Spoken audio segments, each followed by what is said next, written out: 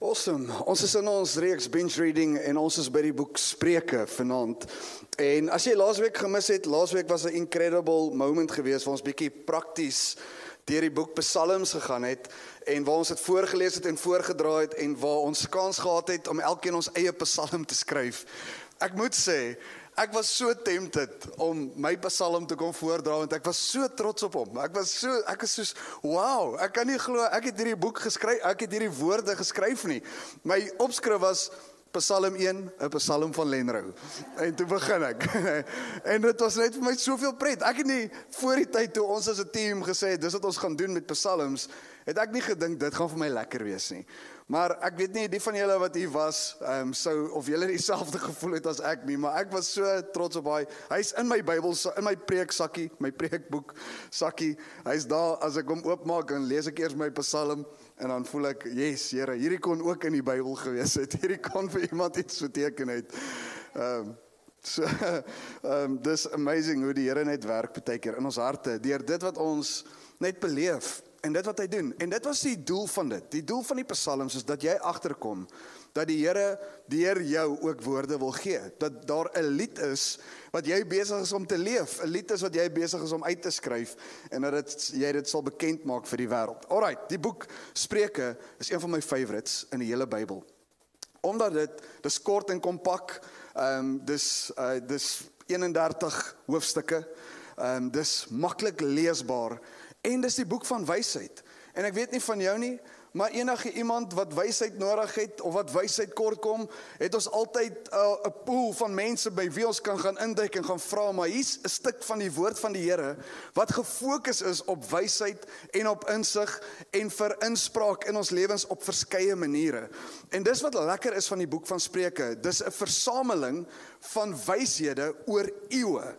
En Salomo skryf die meeste van hulle, maar hy is nie die enigste een wat skryf nie. En dit is letterlik oor 'n klompie 100 jaar, waar daar 'n klomp wyshede vasgevang is, en konings Hiskia en Lemuel, hulle het 'n opdrag gemaak en gesê, kom ons kry al hierdie wyshede wat neergeskryf is, al hierdie wyshede, ek dink van hulle moes dalk bietjie uitgekap gewees het op 'n rots, en wat hulle bymekaar moes kry en sê, kom ons kry dit in een versameling van boeke, en ons maak dit deel van ons verwysing, waarvan af ons moet lees, en waarvan af ons eintlik moet leef. So die Spreuke is eintlik soos 'n klomp, julle onthou daai, ek weet nie of julle dit ook gehad het nie, maar toe ek 'n tiener was, dan het jy daai motivational slogans gekry met prentjies, dan sit penguins wat vlieg, nee, hulle vlieg nie, penguins wat swem en sê, teamwork makes the dream work, nee, dan sit nou die slogan in hierdie prentjie, ek weet nie of julle dit ook gehad het, dan sit jy nou die posters so teen die mure. Spreuke is eintlik dit, Spreuke, maar is meer as net 'n motivational quote, dit is 'n wysheid wat jou lewe kan bestem, en ons moet eintlik prentjies vir dit kry, ons moet eintlik deur die Spreuke gaan, ek wou dit doen vanaand, maar dis moeilik om dit te doen, so iemand wat meer kreatief is as ek, julle is welkom om dit aan mekaar te sit. So, Spreuke 1, as jy jou Bybel het, jy gaan op die skerm ook kan volg, Spreuke 1 van vers 1 af tot by 6, gee vir ons die verduideliking en die inleiding tot hoekom die boek Spreuke vir jou en my belangrik is. Nou hoor gou hierdie introduction vir hierdie 31 hoofstukke van vers 1 af, die Spreuke van Salomo, die seun van Dawid, die koning van Israel. Die Spreuke is bedoel om mense wysheid te leer en hulle te onderrig sodat hulle sal weet wanneer iemand verstandig praat. So sal hulle 'n behoorlike opvoeding ontvang en 'n sin vir regverdigheid, reg en billikheid. Wie nog nie kennis het nie, sal verstandig word. Jong mense sal leer om met kennis en oorleg op te tree. Selfs wyse mense kan na die Spreuke luister en so tot dieper insig kom.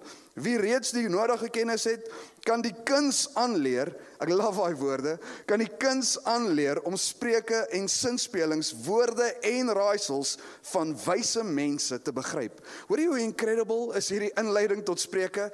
En wanneer hy begin en hy gee hierdie woorde, dan sê hy, die belangrikste ding wat jy kan verstaan rondom wysheid, is dat dit jou 'n vermoë gee om te onderskei tussen wysheid en dwaasheid. Dis die grootste voorreg wat ek en jy kan hê, is eintlik om te sê, Here, leer my die wysheid, sodat ek kan weet wat nie wys is nie.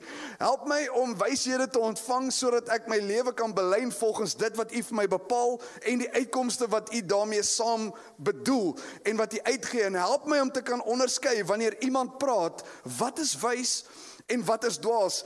En dan gee hy hierdie woorde, hy sê, as jy 'n dwaas is, as jy, selfs al het jy nie wysheid nie, al het jy nie kennis nie, as jy die boek van Spreuke lees, gaan jy wysheid ontvang. Dis 'n incredible moment eintlik. Dis so 'n groot significant skrifgedeelte, hier smack dab, net so na die middel van die Bybel, waar hy vir ons hierdie inligting gee, en hy sê, daar's iets omtrent die boek Spreuke, wat selfs wanneer jy nie eers verstandig is nie, jy verstandig kan word, deur hierdie goed deur te werk, en deur te lees. En dan gee hy hierdie 3 begrippe. Hy sê so in vers 3, so sal hulle behoorlike opvoeding ontvang, en 'n sin vir regverdigheid, en reg en billikheid. Een van die Engelse vertalings vertaal dit as righteousness, justice and integrity. En nou gee hy dit nie net as deel van die manier hoe ek die Bybel interpreteer van hier af nie, maar hy gee vir my 'n vermoë om te sê, hierdie is waardevolle karaktervormers wat jou hele wese kan beïnvloed. En as jy gaan induik in dit gaan daar righteousness deel wees van jou lewe, justice, die manier hoe jy dinge gaan hanteer en moeilike situasies, en dan die belangrikste een, integrity, will be a part of your life. En elkeen van ons, hoop ek en bid ek, sê ek soek 'n lewe van integriteit. Ek soek 'n lewe wat integriteitvol is teenoor die woord van die Here en dit wat hy uitspreek. En dan maak hy die uitsprake van daar, hy sê enige iemand kan dit leer. Enige iemand kan wat hierdeur werk. Dit gaan vir jou waardevol wees, vir jou as 'n Christen, vir my as 'n pastoor, vir jou as 'n worship leader, vir jou as 'n selleier, vir jou as net plainweg iemand wat elke dag net sê ek wil volgens die weg en die wil van die Here leef. Dit gaan vir jou goed wees om Spreuke deel te maak van jou Bybelstudie en jou Bybelkennis. En wanneer daai woord wysheid opkom in Spreuke van hoofstuk 1 af, wanneer hy die woord wysheid gebruik, is dit die Hebreëse woord chokma. En dit is 'n verskriklike woord, want as jy hom nie reg sê nie, klink dit amper soos 'n Afrikaanse vloekwoord, chokma. En jy moet hom verstaan. Okay, is net snaaks vir my, en nie so baie vir julle nie. Moving on swiftly. Chokma is die woord wat wysheid gebruik, nie net vir 'n boekekennis nie, maar vir 'n applied wisdom. En dis 'n belangrike onderskeid. Ons kan maklik sê daai ou is boekslim. En as ons op skool is, dan verwys hulle na slim as iemand wat wiskunde kan doen. Nee, daai ou kan wiskunde, hy's 10 slim. Dis ver meer as dit. Hy sê eintlik, daar's 'n skill wat daarmee saamgaan. Hoor wat is die begrip wat chokma beteken? Hy sê wisdom, skillful wisdom, wisely, wit. Dis 'n toegepaste wysheid wat hy sê, wanneer ek en jy in hierdie lewe wandel en alles doen en alles waarmee ons besig is dit nie net 'n verstaan en 'n onderskeid tussen dis wysheid en dis dwaasheid nie. Dis nie net om begrip te hê vir dit wat mense sê nie. Dis om iets te doen met my lewe. Dis om iets te apply met dit waarmee ek besig is. Dis 'n aksie wat saam met dit kom. Dis soos byvoorbeeld Eksodus 31 vers 3. Hy sê, en ek het hom vervul met die gees van God, met wysheid en verstand en kennis en bekwaamheid vir allerhande werk. En nou gee hy hierdie wysheid en hy sê die uitvloeisel van chokma is die vermoë om goed te doen. Is om allerhande werk te gaan doen van daar af. Dis 'n applied wisdom and a knowledge to achieve what God wants to achieve through me. En ons moet altyd by die oorsprong van wysheid begin wanneer ons oor wysheid gesels. En die oorsprong lê in vers 7. Spreuke 1 vers 7 in die Afrikaanse Nuwe Vertaling sê, kennis begin met die dien van die Here. Dis net dwaase wat wysheid en opvoeding gering ag. Die ou vertaling sê dit as volg: die vrees van die Here is die beginsel van die kennis, sotte verag wysheid en sig. Die Engels in die Modern King James Version sê the fear of Jehovah is the beginning of knowledge. En is belangrik om te verstaan wanneer hy hierdie woorde gebruik. Hy sê dis die vrees van die Here, nie vrees vir die Here nie. Dis 'n belangrike onderskeid om te tref, dat dit nie iets is waar ek in angs en bewing na die Here toe gaan nie. Dis 'n vrees van die Here. Dis 'n dis iets wat ek ontdek oor wie hy is, die grootheid van wie hy is. Dis 'n onus eintlik. Ek weet nie wat's dit in Afrikaans nie. Iemand kan my dalk help. As jy praat oor the awe of God, nee, as jy dit beleef. Enige iemand, niemand nie, ek op my eie alweer sê weer bewondering. Dis dit. Nee, dis om daai grootheid van die Here te beleef. En nou sê hy, binne in daai prentjie, binne in my verstaan van hoe ek wysheid gaan toepas, waar wysheid begin, alle wysheid begin by 'n perspektief wat ek het van die Here. Dis wat hy sê. Alles wat ek gaan interpreteer van my lewe af vorentoe, elke situasie, moeilik en maklik wat ek gaan hanteer, gaan afhang van die manier hoe ek die Here beleef. Gaan afhang van die manier hoe ek my verhouding met hom gaan handhaaf. Gaan afhang van my vrees, my bewondering, my agting vir wie hy is. En dit is 'n crucial statement om te maak. Dis 'n groot verskil tussen om net te sê ek doen wat ek doen want ek is bang die Here straf my, en ek doen wat ek doen want ek weet wie die Here is. Hallo? Massive. Ek doen nie wat ek doen omdat ek bang is omdat die Here my gaan straf nie. Ek doen wat ek doen omdat daar 'n wisdom is van wie hy is. En ek belyn my hele lewe as gevolg van dit. Nou die eerste gedeelte van Spreuke, van hoofstuk 1, van hoofstuk 1 van vers 8 af, regdeur tot by hoofstuk 9, is 'n pa wat vir sy seun skryf. Dis eintlik nie skryf nie. Hy is eintlik 'n pa wat vir sy seun speech gee.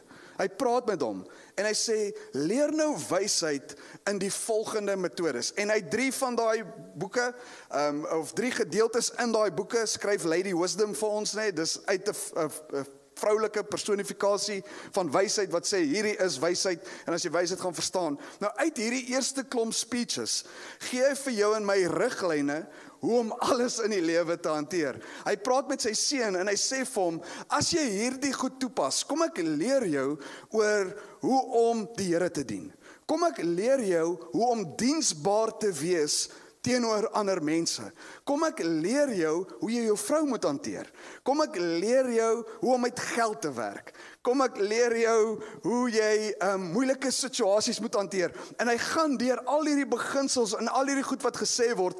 As jy net daai eerste 9 hoofstukke deurwerk, ek beloof jou, daar gaan vir jou baie waarde in daai goed lê. En hy gee eintlik 'n wye spektrum oor die lewe en hy eindig eintlik as jy daai hele hoofstukke klaarmaak, dan kom jy agter, hy gee vir sy seun eintlik 'n vermoë om te verstaan, wat moet ek doen om suksesvol te wees in die lewe en waarvoor moet ek uitkyk? Wat is lokvalle wat daar is? Wat is goed wat gaan maak dat ek nie kan uitkom waar ek veronderstel is om te wees nie? Wat is goed wat gaan maak dat ek gaan struikel en val? Wat is goed wat maak dat ek nie gaan wees wie ek veronderstel is om te wees nie? En is incredible. En nou so wel interessant, wanneer Lady Wisdom met ons gesels, word Spreuke in 2 dele gedeel eintlik, waar 'n vrou as wysheid uitgebeeld word, maar ook as dwaasheid. En die Bybel doen dit met goeie rede. Want hy sê eintlik vir jou en my, daar is partykeer 'n fyn lyn tussen wysheid en dwaasheid. Hulle lyk partykeer dieselfde, maar daar's 'n verskil.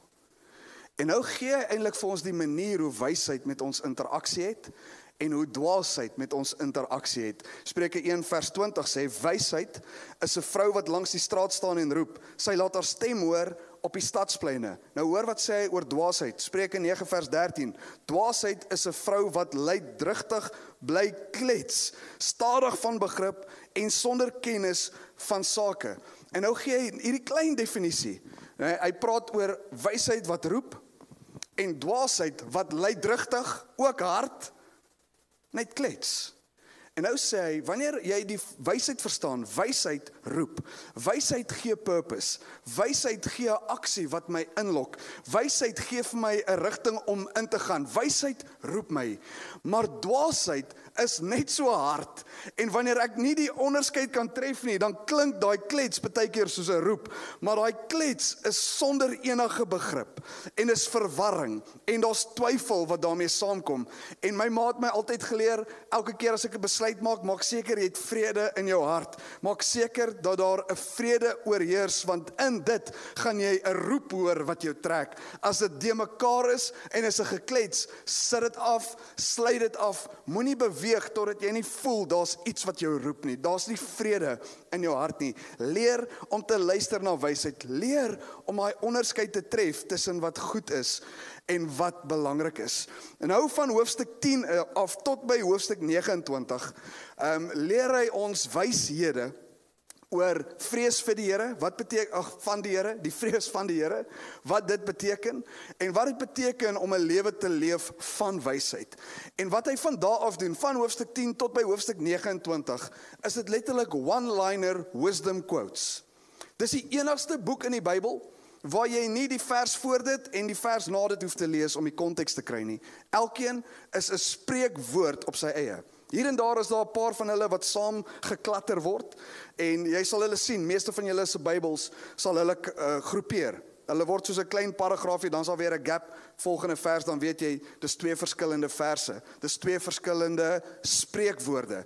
En is goed wat jou kan inspire en wat jou kan heel maak en wat jou kan rigting gee en wat vir jou wysheid kan gee in 'n oomblik.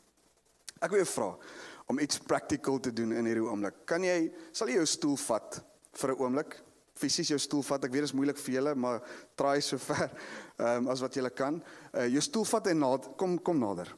Kom gou nader. Ek wil met jou 'n stukkie wysheid deel oor dit wat die Here vir my bekend gemaak het as 'n jong man.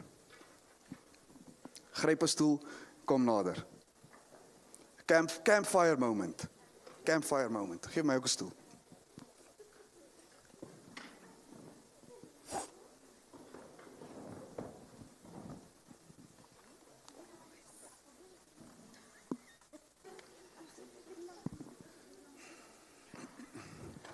Campfire moment.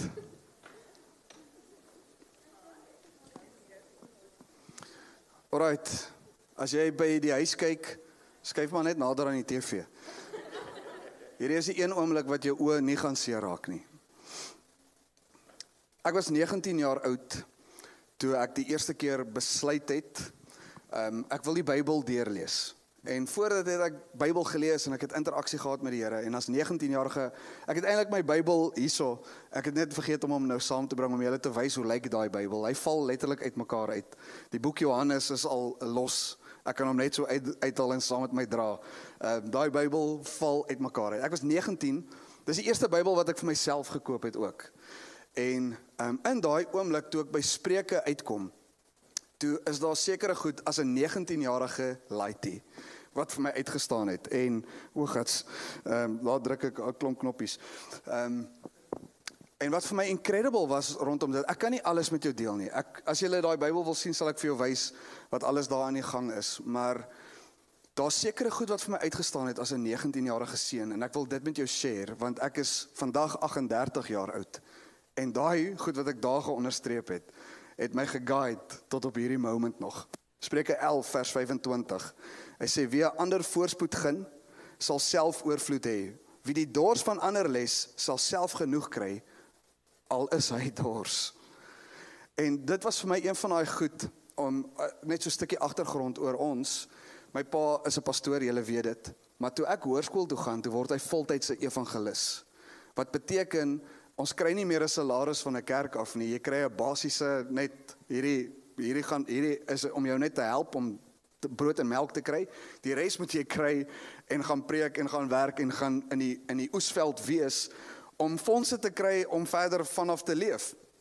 En so word ek in die hoërskool groot en ek het niks nie. Ofwel, ek sê nou niks, ek het eintlik alles. Ek het die Here en die Here voorsien op incredible maniere, maar daar was 'n moment gewees waar ek iets gesnap het van diensbaarheid en wat hierdie skrif sê, wie 'n ander voorspoed gun sal self oorvloed hê, wie dors van die ander les sal self genoeg kry as hy dors is. Nou, ek het geleer dat diensbaarheid is nie net wanneer ek het nie, maar wanneer ek self kort, dat ek diensbaar sal wees. Wanneer ek self dors het, dat ek eerste sal werk om ander se dors te les. Wanneer ek niks het nie, dat ek sal kyk om guns en goedheid te kry vir ander mense. En ek onthou hoe ek sit in 'n Sportsman's Warehouse en ek huil voor die Here want ek kan nie tekkies kry nie. Ek kry nie tekkies om net mee te gaan hardloop saam met die rugbyspan, wanneer ons in die pad gaan hardloop nie, ek moet kaalvoet hardloop. En nou sit ek daar in daai Sportsman's Warehouse en ek huil voor die Here en ek beklei met hom, Here, ons gee alles, ons doen alles, ons sacrifice alles. En toe ek die trane so uitvee uit my oë uit en ek kyk so op, toe's daar 'n boks Reebok tekkies wat so uitstaan skielik. Ons is amper die heel middag daar soek ons tekkies, ons kry niks nie. Hier staan hierdie boks uit. En daai boks is afgemerk tot onder dit wat my ma was bereid was om te betaal. En dis asof die Here in daai oomblik net sê, I've got you. As jy gaan toelaat dat ek jou gebruik en die sacrifices wat jy maak en jy is bereid om te dien en te serve, ek sal vir jou voorsien in die behoeftes wat jy nodig het. Spreuke 12 vers 1. Ek weet nie of ek deur al hierdie gaan kom nie. Ek het net 'n paar uitgelig, maar ons sal kyk hoe loop ons. Spreuke 12 vers 1. Hierdie was vir my 'n moeilike een as 'n 19-jarige, maar dit het vir my baie beteken hoe ouer ek geword het elke jaar. Een wat die tug lief het kennis lief, maar wie teregwysing haat, is dom. En een van die grootste lesse wat ek geleer het, is dat my foute altyd vir my iets sal wees waaruit ek leer, en nooit iets sal wees wat ek verdedig nie. Nooit ooit iets sal wees wat ek net sê, maar dis die rede hoekom ek nie dit of daai of daar uitgekom het nie. Dat my foute altyd iets sal wees. Die ou wat lief is of wat teregwysing haat, hy is dom. Die ou wat tug lief het kennis lief. En dit was vir my belangrik as 'n jong man om te sê, Here, leer my daai manier van lewe. Spreuke 15 vers 16 sê, liewer min hê en die Here dien as groot rykdom en bekommernis daaroor. Dis interessant hoe baie ons hardloop agter materialistiese goed aan. Ek was daai ou, ek was brand name by Hep. Ek het nie iets aangetrek as dit nie een of ander brand gehad het wat bekend is nie. Dit was, ek sou nie Spar toe gegaan het sonder om eers my huishemp uit te trek en eers 'n hemp aan te trek wat 'n brand op het nie. Dis hoe ek geleef het. En ek het agtergekom, hey, dis nie waar die lewe gaan nie. Ek het eerder min en ek dien die Here as wat ek alles het, maar ek het al die bekommernisse van die wêreld. Spreuke 16 vers 3, laat jou werke aan die Here oor, dan sal jou planne uitgevoer word.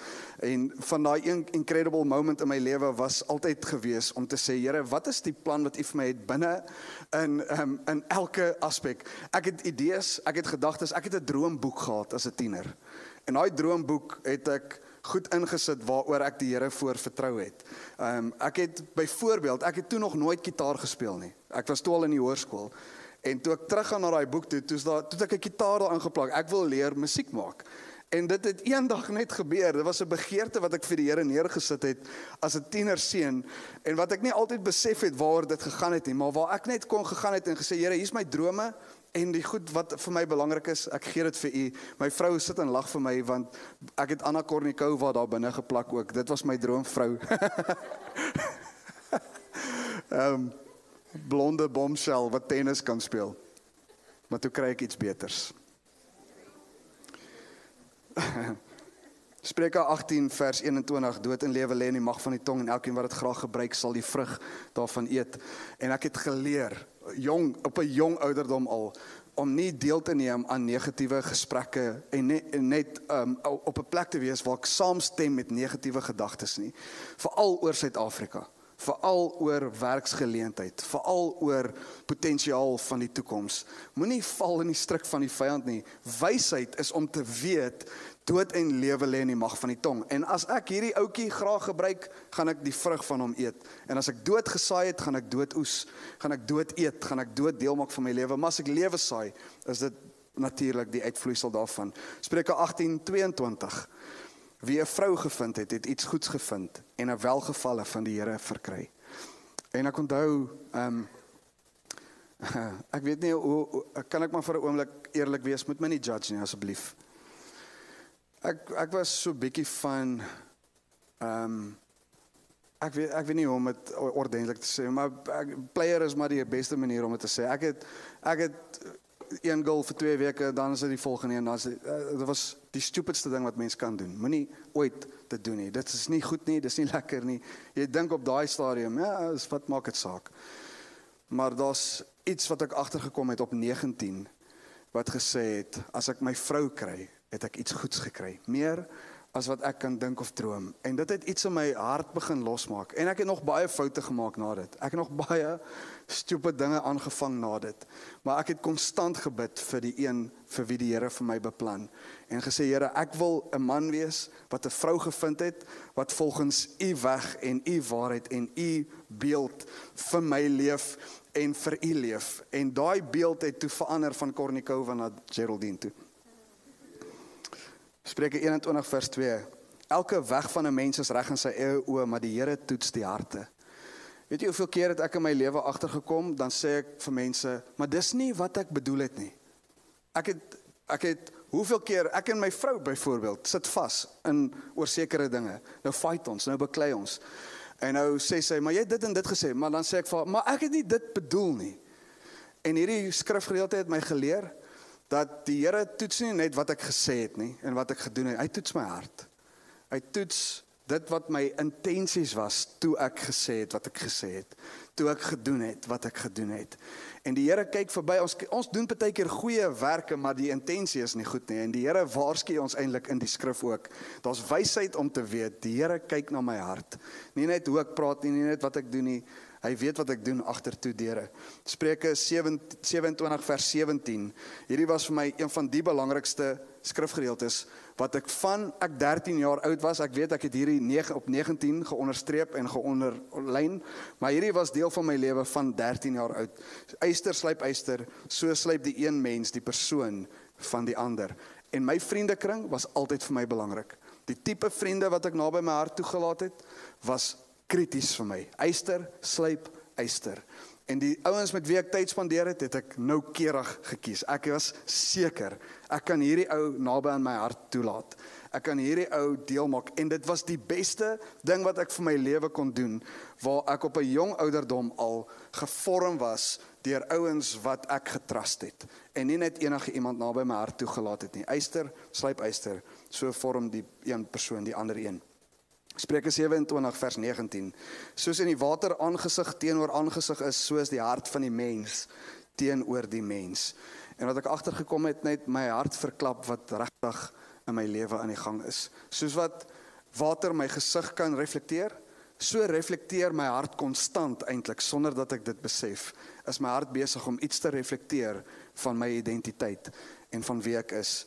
En dan die belangrikste ene van almal, Spreuke 31 vers 15. Hy sê vir die vrou, sy staan op as dit nog nag is en sy maak kos vir haar man. Dis die belangrikste, as jy getroud is as 'n man, dan sê jy vir jou vrou, dis donker my vrou, maar tyd vir kossies. Dit is belangrik om te onthou wanneer ons praat oor Spreuke. Ek spot nou net oor daai laaste een. Hy was nie geonderstreep in my Bybel nie. Ek wil net dit sê. Julle kan maar gaan check. Hy was nie. Ek wou hom net deel maak as 'n grappie. Die belangrikste ding om te verstaan wanneer jy die boek Spreuke lees, is dat hierdie is nie 'n resep nie. Hierdie is nie hierdie is nie net metodes of formules wat ek toepas nie. Hierdie is beginsels vir die lewe. En so is daar sekere goed wat mense dink, maar die Bybel sê, Spreuke sê, leer 'n kind sy weë wanneer hy jonk is en hy sal nooit daarvan afdwaal nie. Teach a man his ways when he is young and he will never depart from it. Nou is daar ouers wat hulle kinders reg groot maak, maar hulle verdwaal iewers along the line. Ek ken pastore wie se kinders nie die Here dien nie. Hulle het alles reg gedoen, alles reg probeer doen, maar kinders dien net nie die Here nie. En nou gaan hulle terug na die woord toe en sê, maar die Here, u woord sê die volgende. Hier is nie 'n formuletjie wat net sê, hierdie is ek swaai net hierdie ding en ek abracadabra hom en dit gaan so wees nie. Dis beginsels. So hy sê, hierdie is nie net om die kind te leer terwyl hy jonk is en nou gaan hy nie daarvan afdwaal nie. Dis om inspraak te hê in jou kind se lewe, want hy is altyd jou kind. En hierdie beginsel stop nie by jonk wees nie, dit is 'n beginsel wat aanhou. En so moet ons nie net lees wat sê die woorde na mekaar as 'n resep nie. Wat is die beginsel wat die Here ons leer? Wat is dit wat hy ons wil laat toepas? Wat is die verstaan hoe ek my hele lewe belyn volgens hierdie waarheid en volgens hierdie inspraak en volgens dit wat die Here wil doen en wat hy wil losmaak in my lewe? En as jy dit begin verstaan, dis beginsels begin jy induik in Spreuke in, en jy begin dit lees met 'n formaat wat sê, Here, rig my voetstap volgens u woord. Rig my voetstap en my besluite en my keuses volgens dit wat ek verstaan as wysheid en dit wat u vir my wil openbaar. Dan eindig Spreuke in hoofstuk 30 en vers 31. En dit is twee ouens wat twee gedigte eintlik skryf. Dis twee ouens wat twee goed net saamgestel het. Die eerste een is deur Agur geskryf. En Agur begin sy boek in hoofstuk 30 en hy sê, ek is eintlik nie baie slim nie. Een vertaling sê, ek is nie veel meer as 'n dier nie. Hy sit hom letterlik as die laagste van die mensdom. Hy sê, ek is nie die skerpste ou nie, ek is nie die slimste ou nie, ek weet eintlik nie baie dinge nie. En nou praat hy oor homself baie negatief. Jy begin hoofstuk 30 lees en jy dink, okay, ons praat nou nog die hele tyd oor wysheid, en nou kry ek hier by 'n ou, wat vir my vertel hoe dom hy is, en hy is nie so great nie. En dan in vers 5 van hoofstuk 30, slaan hy skielik om, hy sê, maar die beloftes van die Here bly waar.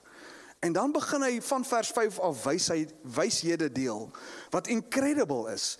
En weet jy wat gebeur met Agur? Wat is die rede hoekom Agur in Spreuke is, en die rede hoekom sy storie vertel word in die eerste 4 verse, is hy wys ons letterlik wat gebeur met iemand wat Spreuke deel maak van sy lewe. Wat gebeur met iemand wat bereid is dat die wysheid en die waarheid van die Here hom begin vorm. Hy sê, ek is dom, ek is stupid, maar die beloftes, die woord van die Here bly getrou. En nou begin hy uit daai perspektief wyshede deel, en hy kleer letterlik vir ons prakties die prentjie in. Dis wat met jou kan gebeur en gaan gebeur, as jy Spreuke en wysheid deel maak van jou lewe.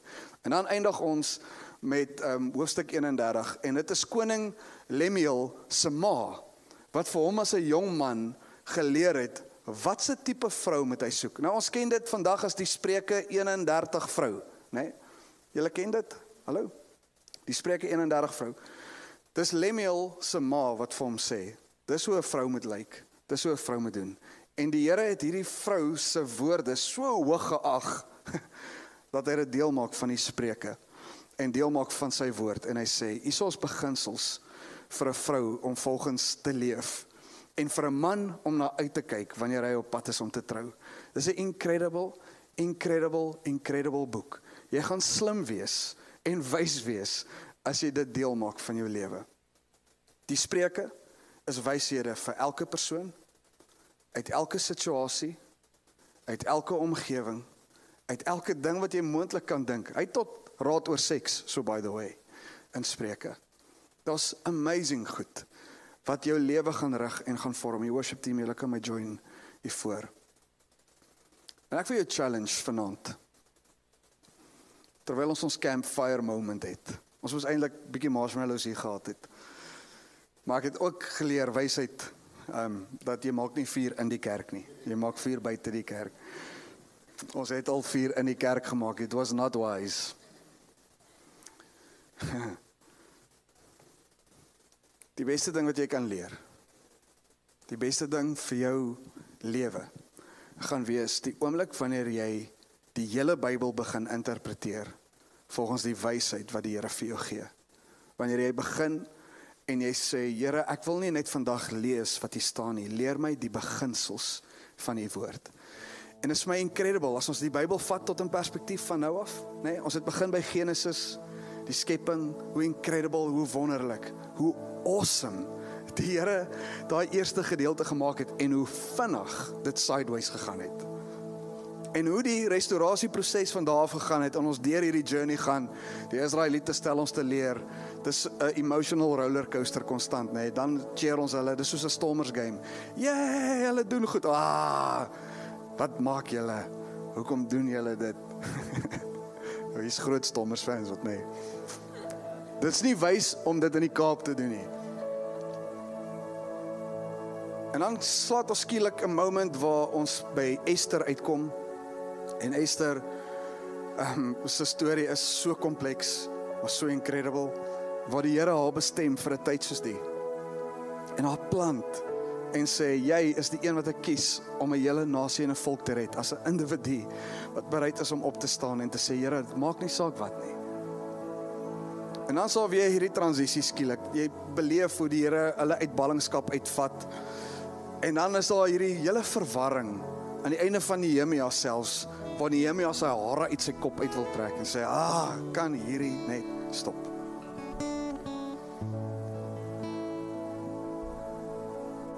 En wanneer ons daai transisies maak, Job se lewe natuurlik, scary.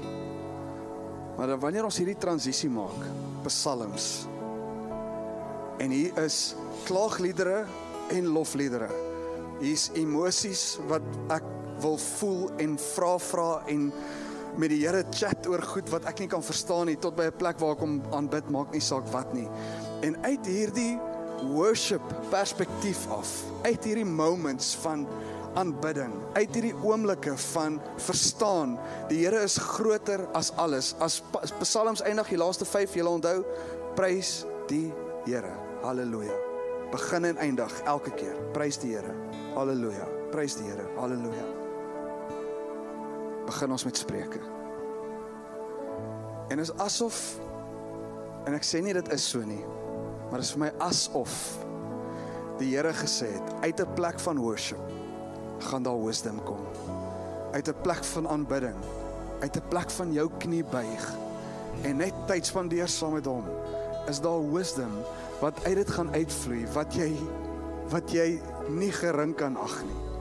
Die Spreuke is nie een van hulle die Here sê nie. Dis alles mense wat dit gesê het. So by the way. Dis spreuke en wyshede van mense oor die eeue wat hulle neergeskryf het. Geïnspireer deur die Heilige Gees, verseker. Sonder twyfel. Anders sou die Here dit nie toegelaat het om deel van sy woord te wees nie. Maar as mense wat dit praat. En my challenge vir jou vanaand is dat jy iemand sal wees wat dit sal najag. Om te dink oor die woorde wat jy sê, dat daar wisdom in dit is, sodat ek as 'n mens, in die manier hoe ek met jou gaan tyd spandeer, dat jy sal wegloop daar en sê, miskien moet ek luister na hierdie woorde, daar's wisdom in dit, wat nie net uit die mens uitkom nie, maar wat gebore is uit 'n plek van worship en aanbidding. Jy kan hoor, hierdie persoon het tyd met die Here spandeer, dis hoekom hulle hierdie woorde gebruik. Mag dit jou waarheid wees, mag dit jou lewe wees, mag dit jou worship wees, mag dit jou ontdekking en jou revelation wees van wie hy is. Ek wil vir jou bid, en dan gaan ons in 'n tyd van worship ingaan. En ek wil jou vra dat jy vanaand in die aanbiddingstyd, jy kan doen wat jy wil, as jy voel hierdie is te intiem vir jou, kan jy jou stoel weer bietjie wegskuif, as dit vir jou te ongemaklik is. Maar as jy wil bly in hierdie omgewing, vir 'n oomblik net te sê, Here, ek kom sit hier so saam met ander. En al wat ek wil doen vanaand, teach me your wisdom. Laat toe dat die woorde van die songs nie net woorde is nie. Begin vanaand vra en sê, Here, wat is die begrip van hierdie song? Wat moet ek huis toe vat uit hierdie song uit vanaand? Wat is dit wat u wil deel? Kom ons maak die psalms en die spreuke vanaand een. Kom ons meng hulle so 'n bietjie. Is julle gereed daarvoor? Ek wil vir jou bid. Dan gaan ons uit in 'n tyd van worship en gaan. Here, dankie vir hierdie moment. Dankie vir hierdie geleentheid. Dankie dat ons u kan aanbid in gees en in waarheid. Dankie dat ons vanaand kan kom en ons knie kom buig. En toelaat, Here, dat u wysheid ons begelei. Toelaat dat u wysheid en u waarheid en u woord ons vat na 'n plek van ontdekking, nie vir formules nie, maar vir die beginsels wat u in plek sit. Dankie dat daar verdieping in verhouding is binne in die verstaan van hoe ons dinge hanteer. Mag die wysheid van die Here deel wees van hierdie gemeente, van hierdie liggaam, en mag die wysheid 'n uitvloeisel wees van 'n ontdekking van liefde en u hart in elke opsig. Is ons gebed, Here, in u naam alleen. Amen en amen.